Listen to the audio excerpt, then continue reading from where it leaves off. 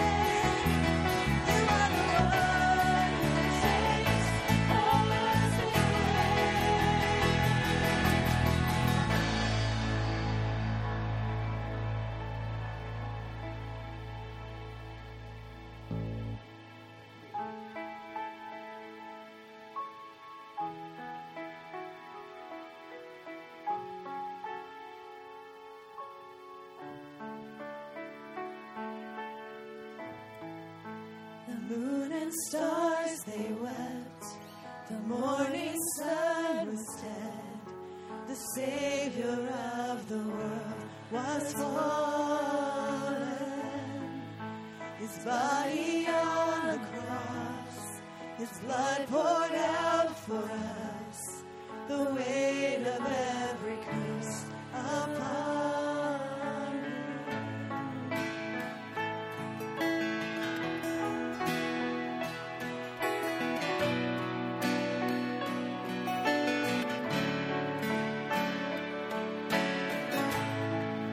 One final breath came, and on that blackness the Son of God was laid in darkness. A battle in the grave, the war on death was waged, the power of hell forever broken.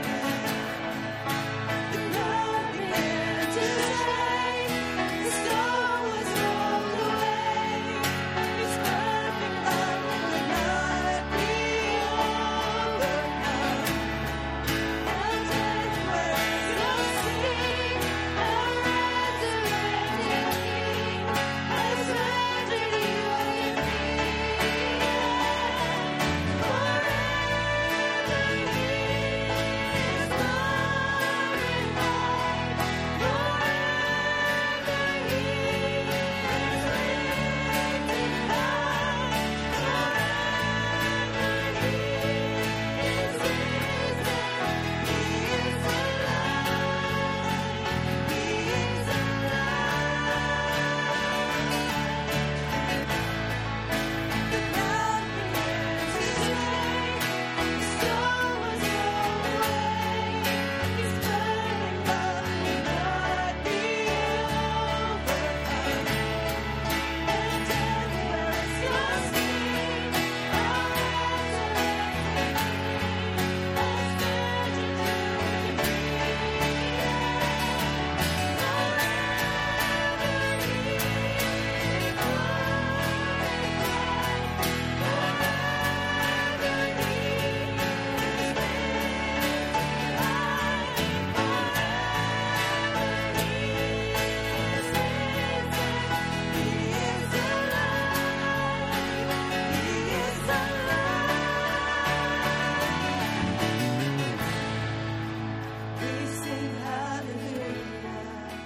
we sing hallelujah, we sing hallelujah. The Lamb has overcome. We sing hallelujah, we sing hallelujah, we sing hallelujah. The Lamb has overcome. We sing hallelujah, we sing hallelujah, we sing hallelujah. Forever he is glorified. Forever he is lifted high. Forever he is risen. He is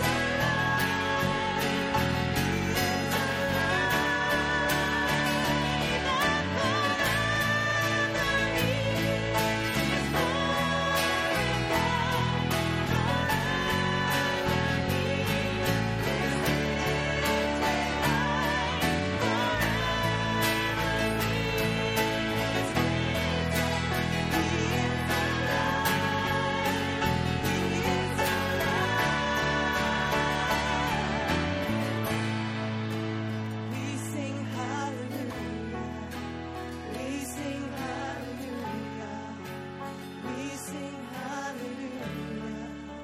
The Lamb has overcome.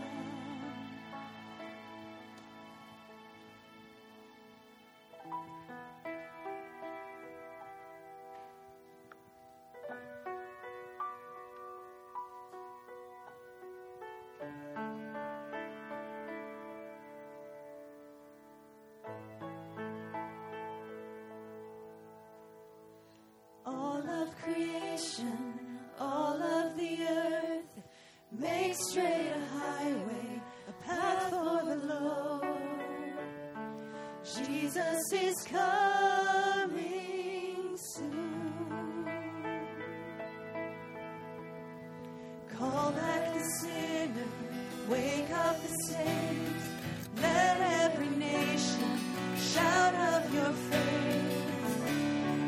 Jesus is coming soon. Like a bride waiting for the groom, there'll be a church ready for you. Every heart longing for a king. We sing, even so come, Lord Jesus. Even so come, Lord Jesus.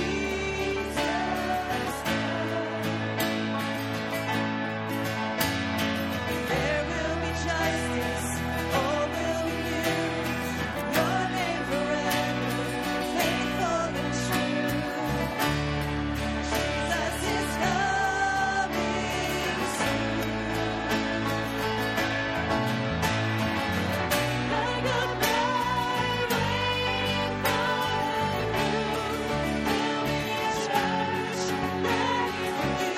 Every heart longing for a king. We sing, even so come, Lord Jesus. Even so come, Lord Jesus. So we wait for you. God, we wait, you're coming soon. So we wait for you. God, we wait, you're coming soon. So we wait for you. God, we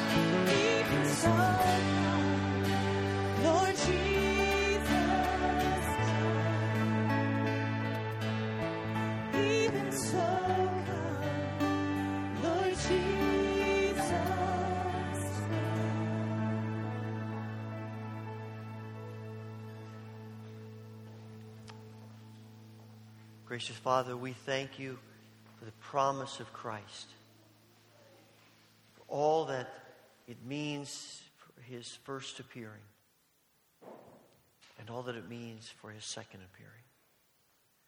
We pray that you will give us hearts that are open to you and ready for you to come among us. We thank you for being here today. We pray that you would be glorified in our worship and that we would be drawn closer to you. We would be changed by being here together today. We ask all of this through Christ Jesus. Amen. Before you're seated, share a word of greeting with others here in worship today.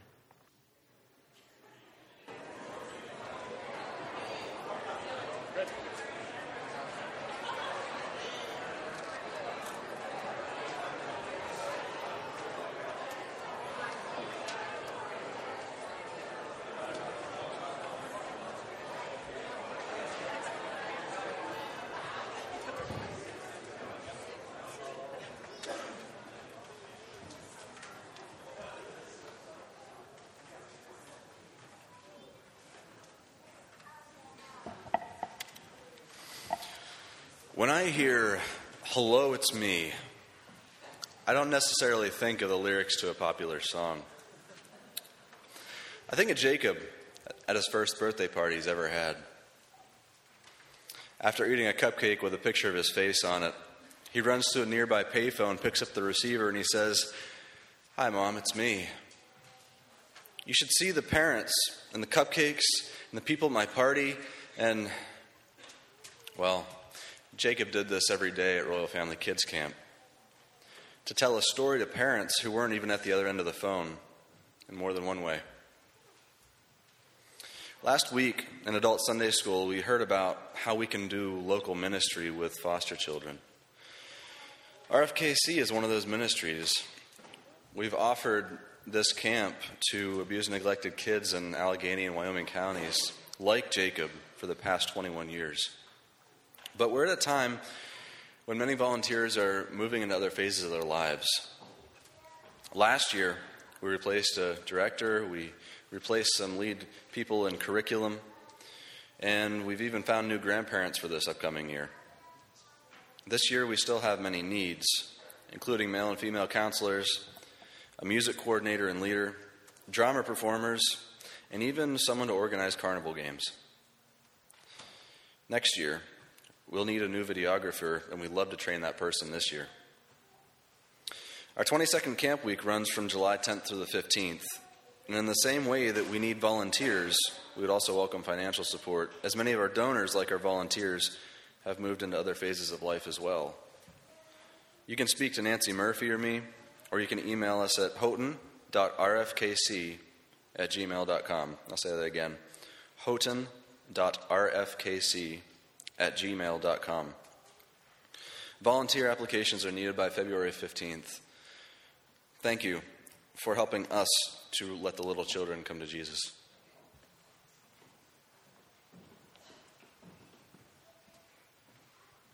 I'd like to invite the ushers forward to assist us as we give back to God from all that He has given to us.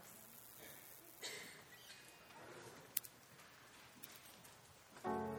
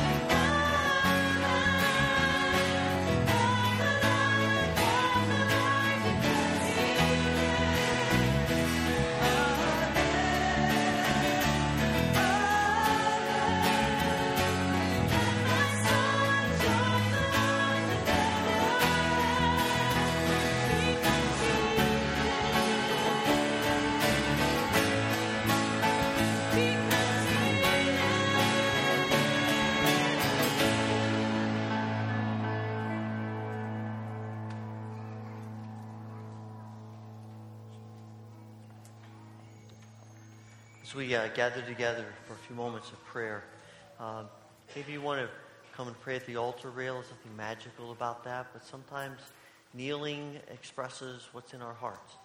And so as we pray together, if you'd like to come and use the altar rail, please come and join me.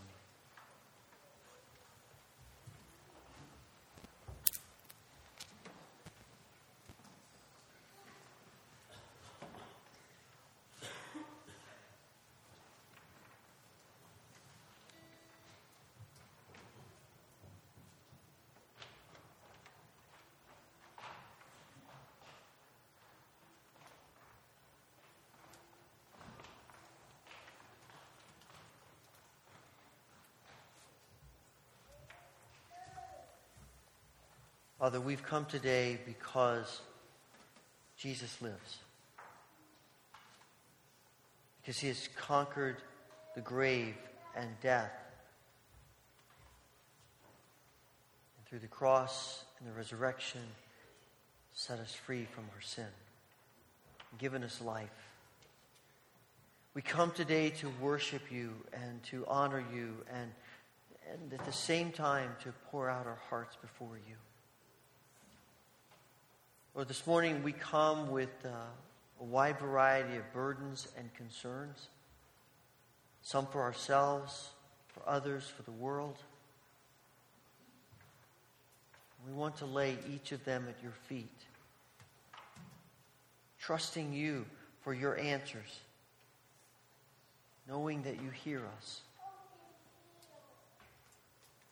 Father, this morning, as we think about our lives and those connected to us, we pray for those who are grieving today and ask for your comforting presence on each of them.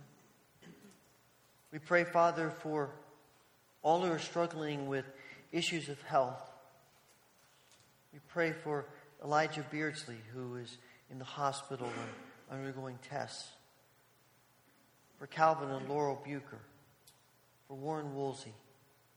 For Bill Getty and Phil Muker. For Mike Raybuck, Jill Tyson, for Bruce Brenneman and Bev Rett, for Micah Christensen, for Linda Roth, for Dick Gould and Crystal Blake and Emily Cricklar, and for others. We ask, Father, for your healing grace in each of them. And in this moment of silence, hear our prayers.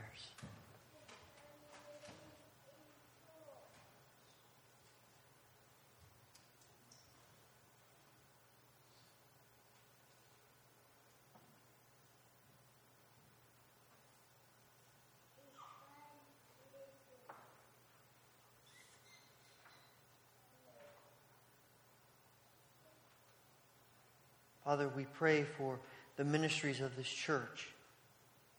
We thank you for the small groups of our church. They all look a little bit different. They have different purposes. They meet at different times and in different places. We thank you for the life change that is taking place in the groups, and we pray that that will continue. That this will be a powerful resource to help us in our walk with you. We pray for the ministries of churches around us, and today we especially pray for the Rushford United Methodist Church and Pastor Russell. We ask for your grace upon this congregation as they serve you in Rushford and beyond. We pray that you will bless their worship today and into weeks and months and years to come. Thank you for their faithful presence through the years, and we pray that you will continue to use them to reach out to others, that they might know the truth of Christ and experience Christ in their lives. And Father, we pray for the world. We think of the nation of Haiti. We give thanks for the medical dental team that has just returned from fruitful time there. We pray that what they have done will be seeds planted deep, and that out of those seeds will come great fruit. That lives will be changed and families transformed and communities made new. And the whole nation might come to see you for who you are. We pray, Father, for our brothers and sisters around the world. We think of refugees fleeing places of danger. We ask for your protective grace upon them. We think of those who serve you in places of great danger. We think especially of Ken and Jocelyn Elliott, who have served for so many years in Benin and Burkina Faso, have been recently taken hostage. Think of families that are grieving because of those who have been killed in this hostage taking. Father, we ask for your grace upon the Elliots and that they would be released soon. In the midst of their captivity, give them courage and grace to bear witness of who you are to their captors. Father, through their witness, may those who hold them come to see you in a different light. That they might even open their hearts to you and be changed. Father, we pray for your grace upon this world that you love. May your people in every place serve you in faithfulness and in truth, because you are with them. Father, thank you for hearing our prayers today. We pray that your grace would continue to be upon our lives and all that we do. And we pray all of this in the name of our Lord and Savior, Jesus Christ, one who teaches us the model for prayer, which we now pray together. Our Father, who art in heaven, hallowed be thy name. Thy kingdom come, thy will be done on earth as it is in heaven. Give us this day our daily bread, and forgive us our debts as we forgive our debtors. And lead us not into temptation, but deliver us from evil. For thine is the kingdom and the power and the glory forever.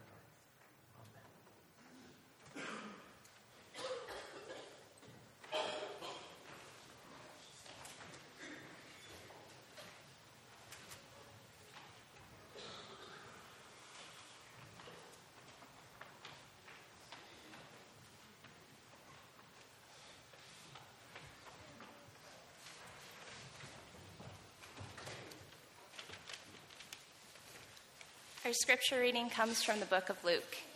Can you please stand for the reading of the gospel? Luke 4:14 through 30.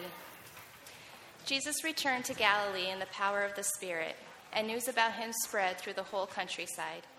He was teaching in their synagogues, and everyone praised him. He went to Nazareth, where he was brought up, and on the Sabbath day he went into the synagogue, which was his custom. He stood up to read, and the scroll of the prophet Isaiah was handed to him. Unrolling it, he found the place where it is written, "The Spirit of the Lord is on me, because he has anointed me to proclaim good news to the poor. He has sent me to proclaim freedom to the prisoners and recovery to the sight of the blind, to set the oppressed free, to proclaim the year of the Lord's favor." Then he rolled up the scroll, gave it back to the attendant, and sat down. The eyes of everyone in the synagogue was fastened on him, and he began by saying to them, "Today this scripture is fulfilled in your hearing." All spoke well of him and were amazed at the gracious words that came from his lips. "Isn't this Joseph's son?" they asked. Jesus said to them, "Surely you will quote this proverb with me, 'Physician, heal yourself.' And you will tell me, 'Do here in your hometown what we heard that you did in Capernaum.' Truly I tell you," he continued, "no prophet is accepted in his hometown. I assure you that there were many widows in Israel in Elijah's time, when the sky was shut for 3.5 years, and there was a severe famine throughout the land. Yet Elijah was not sent to any of them, but to the widow of Zarephath in the region of Sidon. And there were many in Israel with leprosy in the time of Elisha the prophet, yet not one of them was cleansed, only Naaman the Syrian." All the people in the synagogue were furious when they heard this. They got up, drove him out of town, and took him to the brow of the hill on which the town was built, in order to throw him off the cliff. But he walked right through the crowd and went on his way. This is the word of the Lord.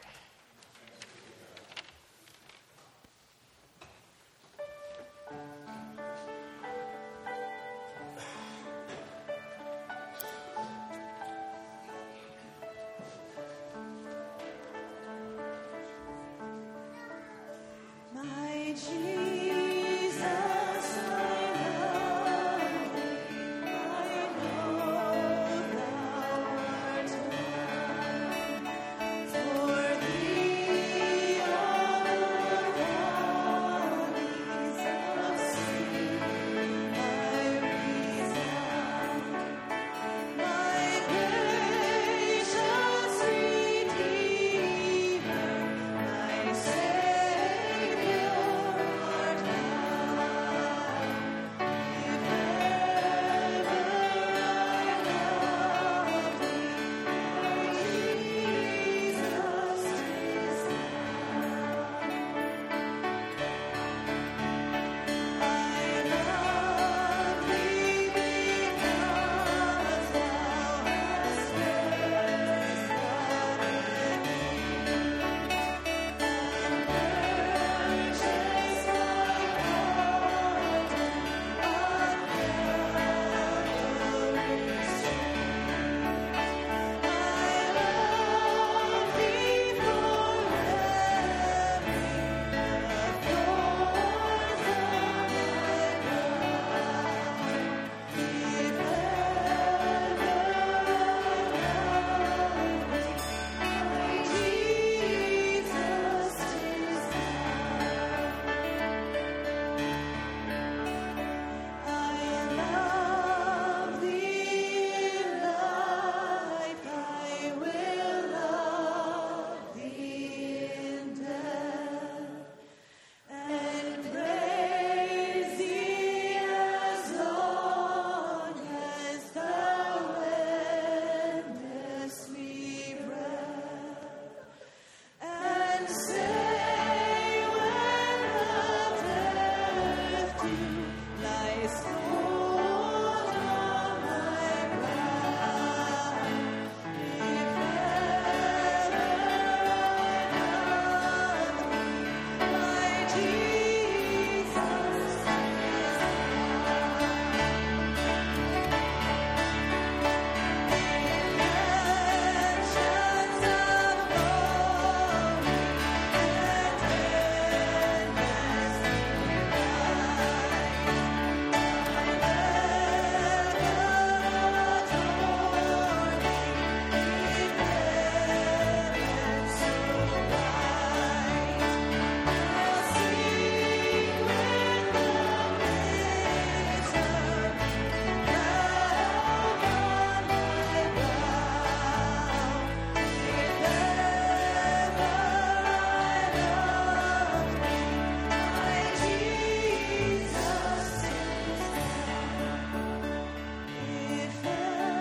of glory and endless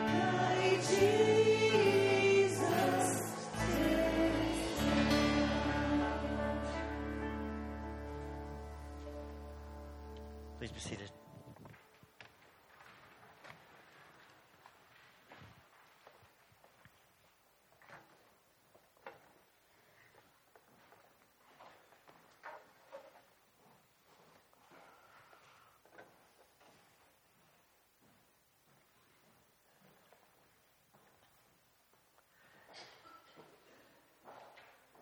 In one way or another, we're all trying to figure out, what does the kingdom of God look like?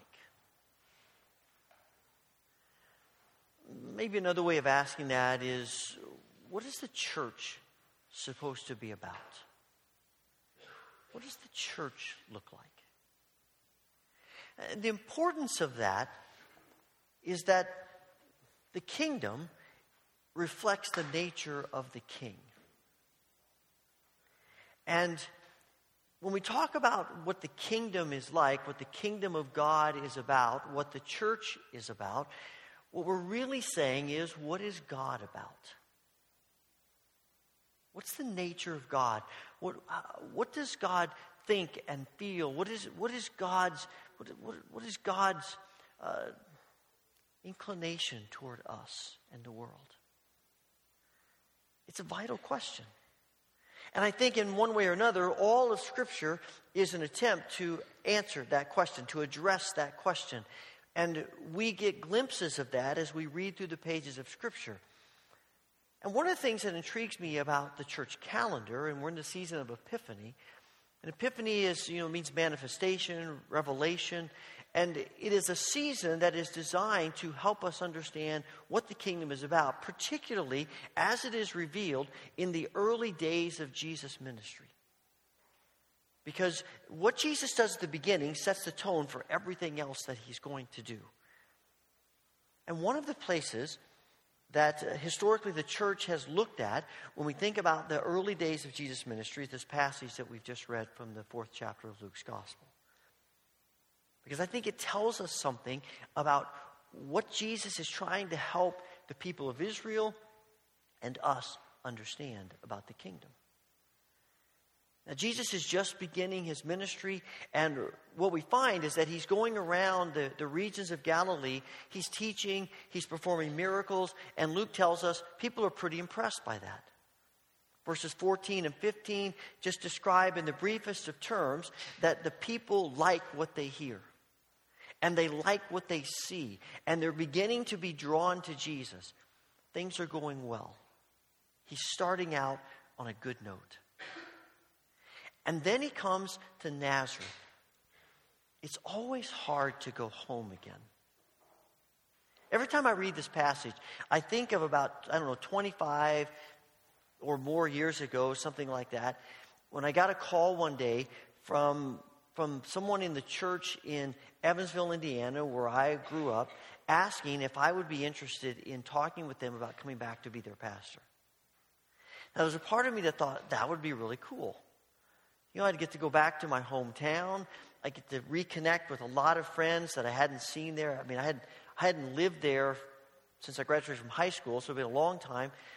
And I loved that church. It was very formative in my life.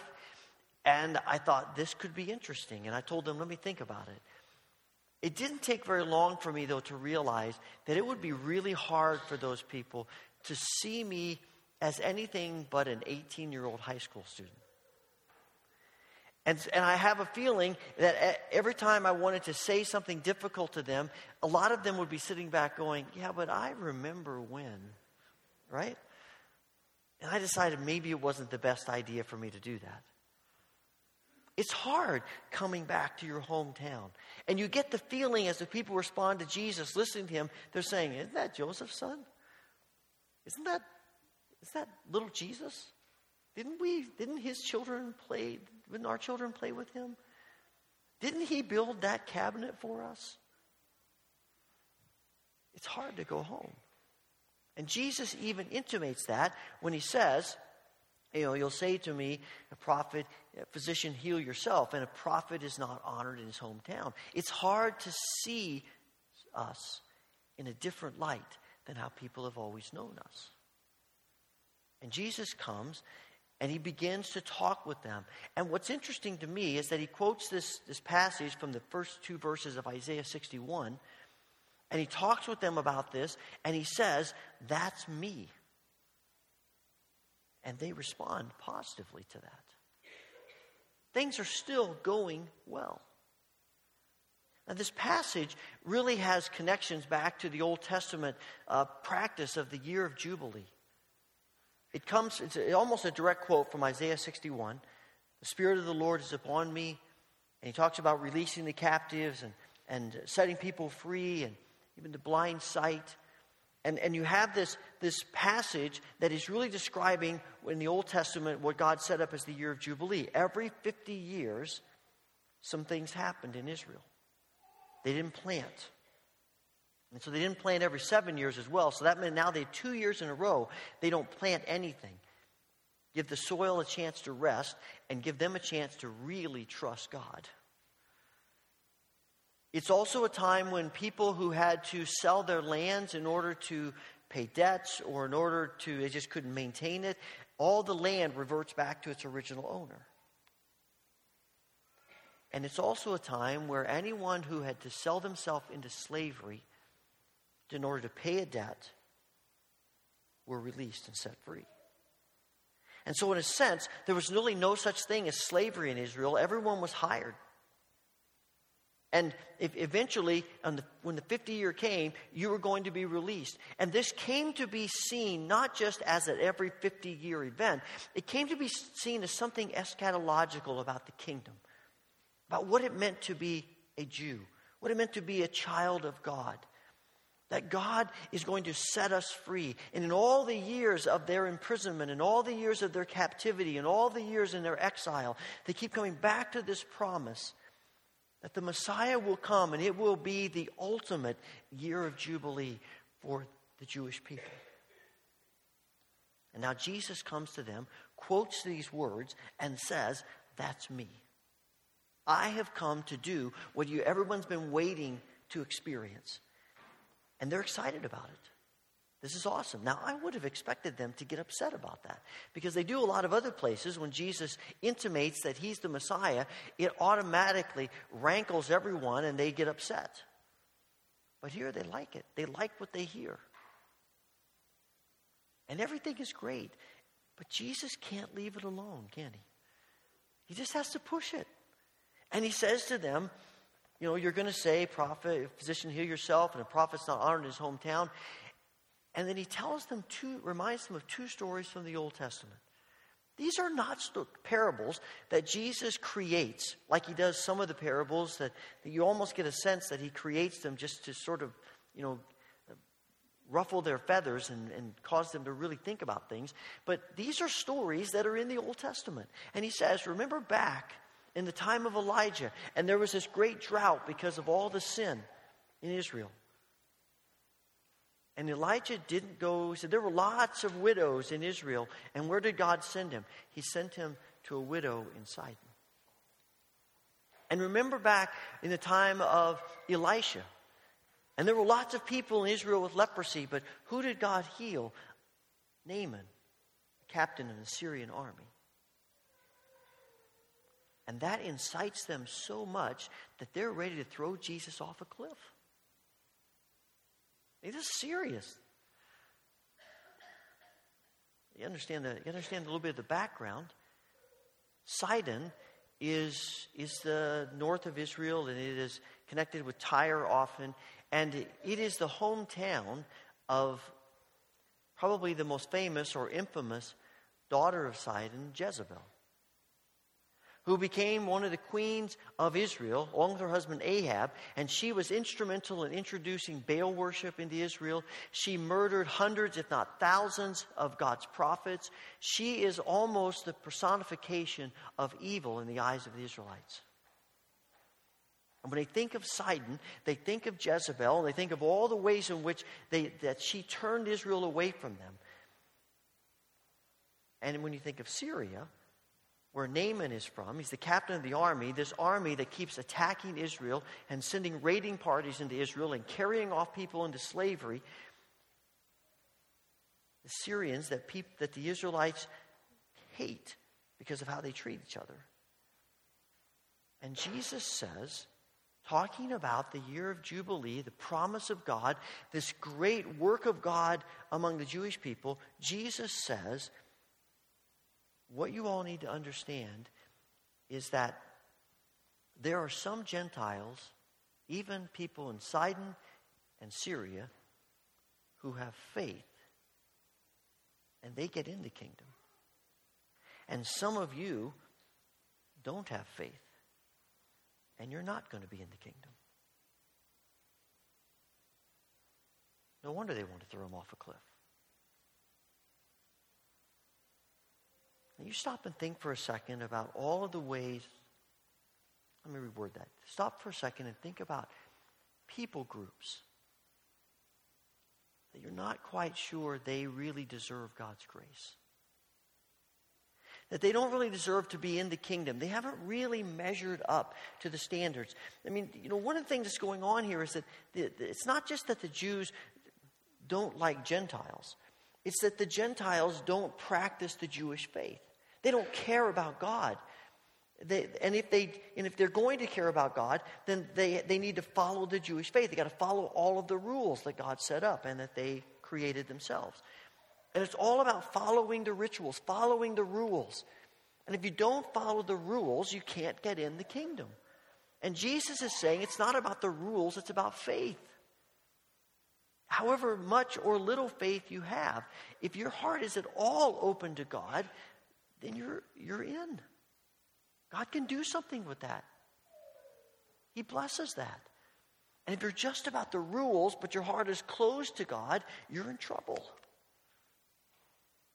And you think about people in our world who don't follow the rules the way we think they should. I think all of us have somebody, some people group that come to mind. Maybe it's the opposite political party from yours. Maybe it's the opposite theological group from yours. Maybe it's people that they just don't see what it means to be a follower of Jesus and how you act the same way that we do. And we write them off. And we really, even if we think they may be Christian, they're second-class Christians. They don't measure up. They don't meet the standards. They don't follow the rules. Yeah, they have faith, but it's not the kind of faith that they should have. Because they don't do what we think they should do. And I think Jesus is saying, stop judging them. Because one of the indicators that our hearts are not in the right place is that we judge other people. Now, I'm not talking about taking an honest look at truth and looking at people and saying they don't see Jesus the way they need to see Jesus. I'm not talking about that. I'm talking about judging people because they don't practice the way we practice. They don't follow the rules the way we follow the rules. Their journey to God is different than our journey to God. And at the very least, they're second class. And we have this judgmental filter through which we view the rest of the world. I struggle with it. I would be stunned if you don't struggle with it. And I think that Jesus is trying to help us understand that we need to be careful about how we judge people. And if people show signs of faith, celebrate it. Help them learn about it, help them grow in it, help them move forward in their faith, but celebrate the fact that they seem to have a heart that's open to God, however small it may be. And instead of making them think about rules, help them think about Jesus. Who he is, what he's done for them, how much he loves them.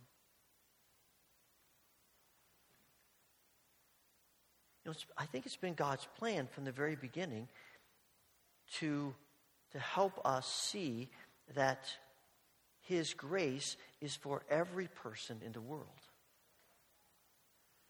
Creation. As I understand it, most of the other ancient Near Eastern creation stories begin, and God created an Assyrian, and God created a Babylonian, and God created an Egyptian. It's only the biblical text that says, and God created human beings.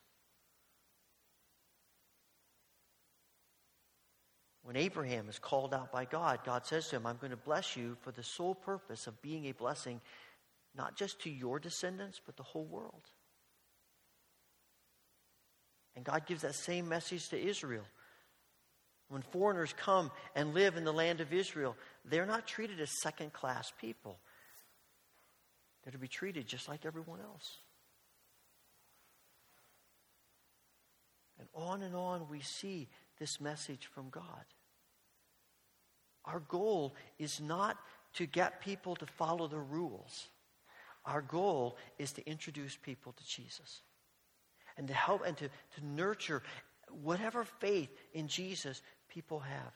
Whatever bit of openness we see in them. Instead of lamenting all that's not open, we celebrate what is open. And we help people understand that and walk in it. Even when it's people that, quite frankly, deep down inside, we really don't think deserve it. It's a challenge for us. But this is what the kingdom is, and this is who God is. And if we're honest, there's not a one of us that deserves it. Sometimes we think we do because we're pretty good at following the rules. But the truth of the matter is, there's not a one of us that deserves to be here. It's only the grace of God in Christ. And somehow, we think about the kingdom as good news for all people.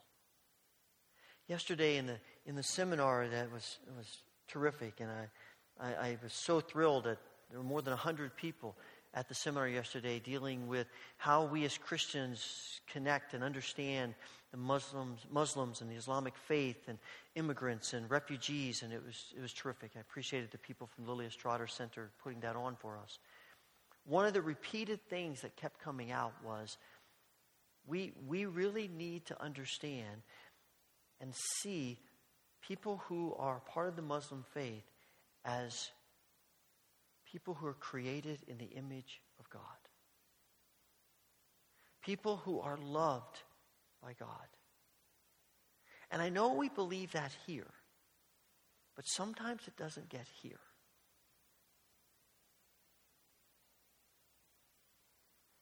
And it is that mindset that begins to help us see that it's about faith. And the scary thing about this passage for me is that for me and for most of us in this story, we're probably more apt to be the people in Nazareth than we are the others. And that means that maybe the struggle we have is thinking that we are right with God, that we are in relationship with God because we follow the rules, instead of being people who live with open hearts of faith. And I think as we come to this table today, we need to know and understand that this is a table of grace. This is not a table to which the invitation is, as long as you're following the rules, then you can come. This is a table about, is your heart open to God? You may not understand everything about what it means to be a follower of Christ. You may just be beginning on the journey. You may just now be thinking and opening your heart of faith. But if our hearts are open to God, then He invites us to come and to share in this grace and to grow in this grace.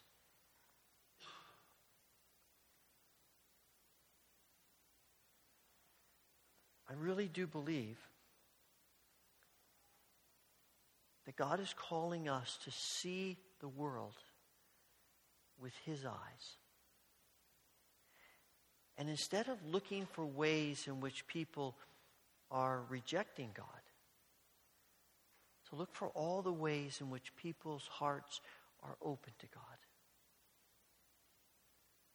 And first and foremost, to pray from the depths of our beings that our hearts will be open to God. That we will live in that spirit of faith and openness to whatever God wants to do and however God wants to work in us and in others. Because it is that openness of heart, it is the trust of God, it is our faith that leads us to more and more of the good news of the gospel. And that's my prayer for me. It's my prayer for you. That we would have we would live out the kind of faith that people see the gospel as good news, life-changing, life-giving good news. Heavenly Father, we thank you for your mercy to us. We recognize how often we get caught up in judgmental spirits, in thinking that we can subtly do enough to be worthy of your grace.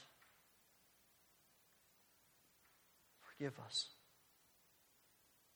Forgive us. And Father, whatever that people group may be that we have a hard time with, open our eyes to see you at work in them and among them. And give us hearts to love, hearts of compassion, that we might be channels of your grace. Father, we pray your blessing upon the bread and the cup of which we are about to partake today. We pray, Father, that you will give us grace to come with hearts that are open to you, with the desire to let you work in us and continue to transform us, and give us eyes of faith, that as we eat and drink, we may sense your blessing upon us and your grace to us.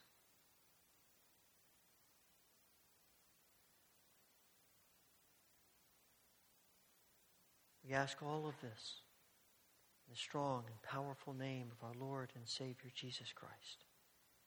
Amen. On the night that Jesus was betrayed, meeting with his disciples, he took bread. He gave thanks to the Father in heaven, and then he broke it. He gave it to his disciples, saying, "Take, eat. This is my body, which is broken for you. Do this in remembrance of me."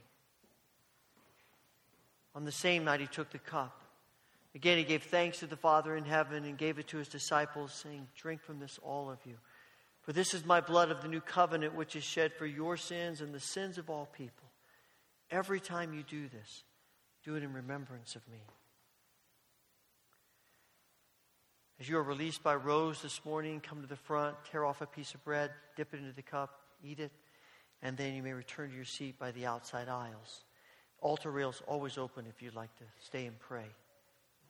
I always like to mention that we practice open communion at the Wesleyan Church, maybe the first time that you've ever worshiped here. But if you come today with your heart open to Christ, then come. Receive these gifts from our gracious, loving Heavenly Father.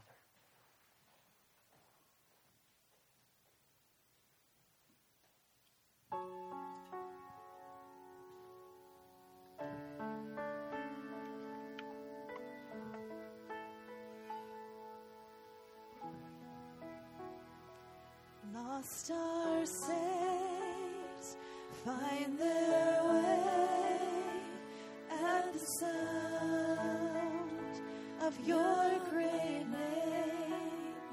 All condemned, feel no shame at the sound of your great name.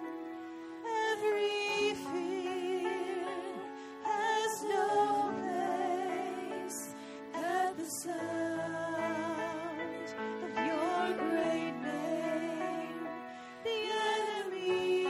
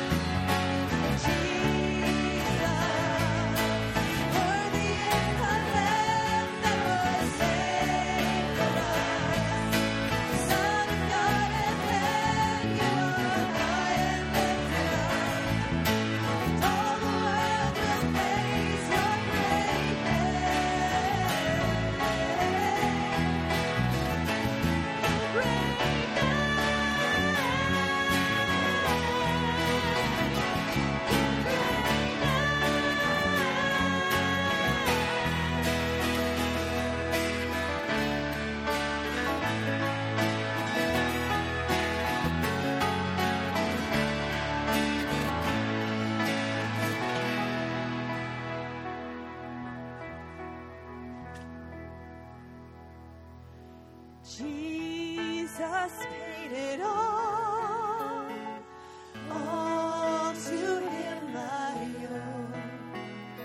Sin had left a crimson stain, he washed it white as snow.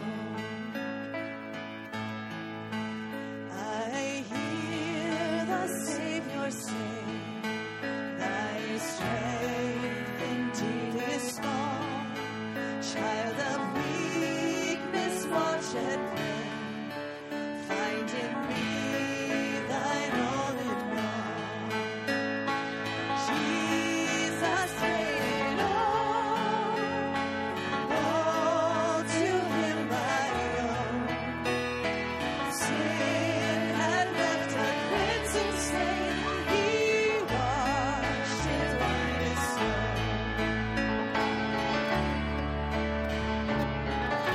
Please stand with us. Lord, now indeed I rise, thy power and thine alone, and change the leper's eyes, and melt the heart of stone. Jesus paid it all to him I owe. Sin had left a crimson stain, he washed it white as snow.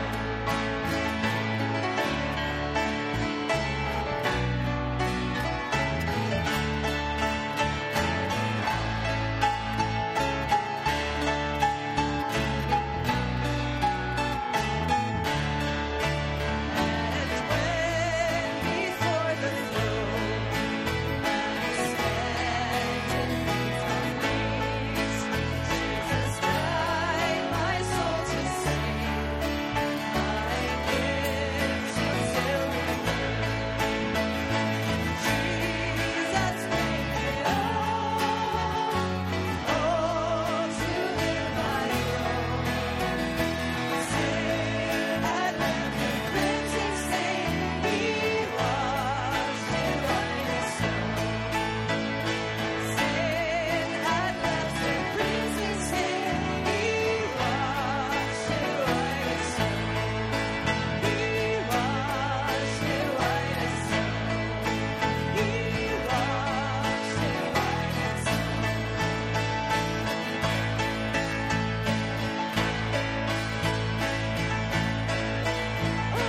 Praise the one who paid my debt and raised this life up from the dead. Praise the one who paid my debt and raised this life up from the dead. Praise the one who paid my debt and raised this life up from the dead. Praise the one who paid my debt and raised this life up from the dead.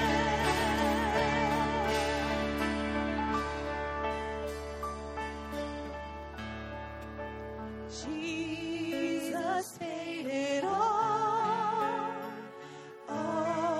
to him I owe. Sin had left a crimson stain, he washed it white as snow. Now may the grace of the Lord Jesus Christ, the love of God, and the fellowship of the Holy Spirit be with you now and forevermore. Amen.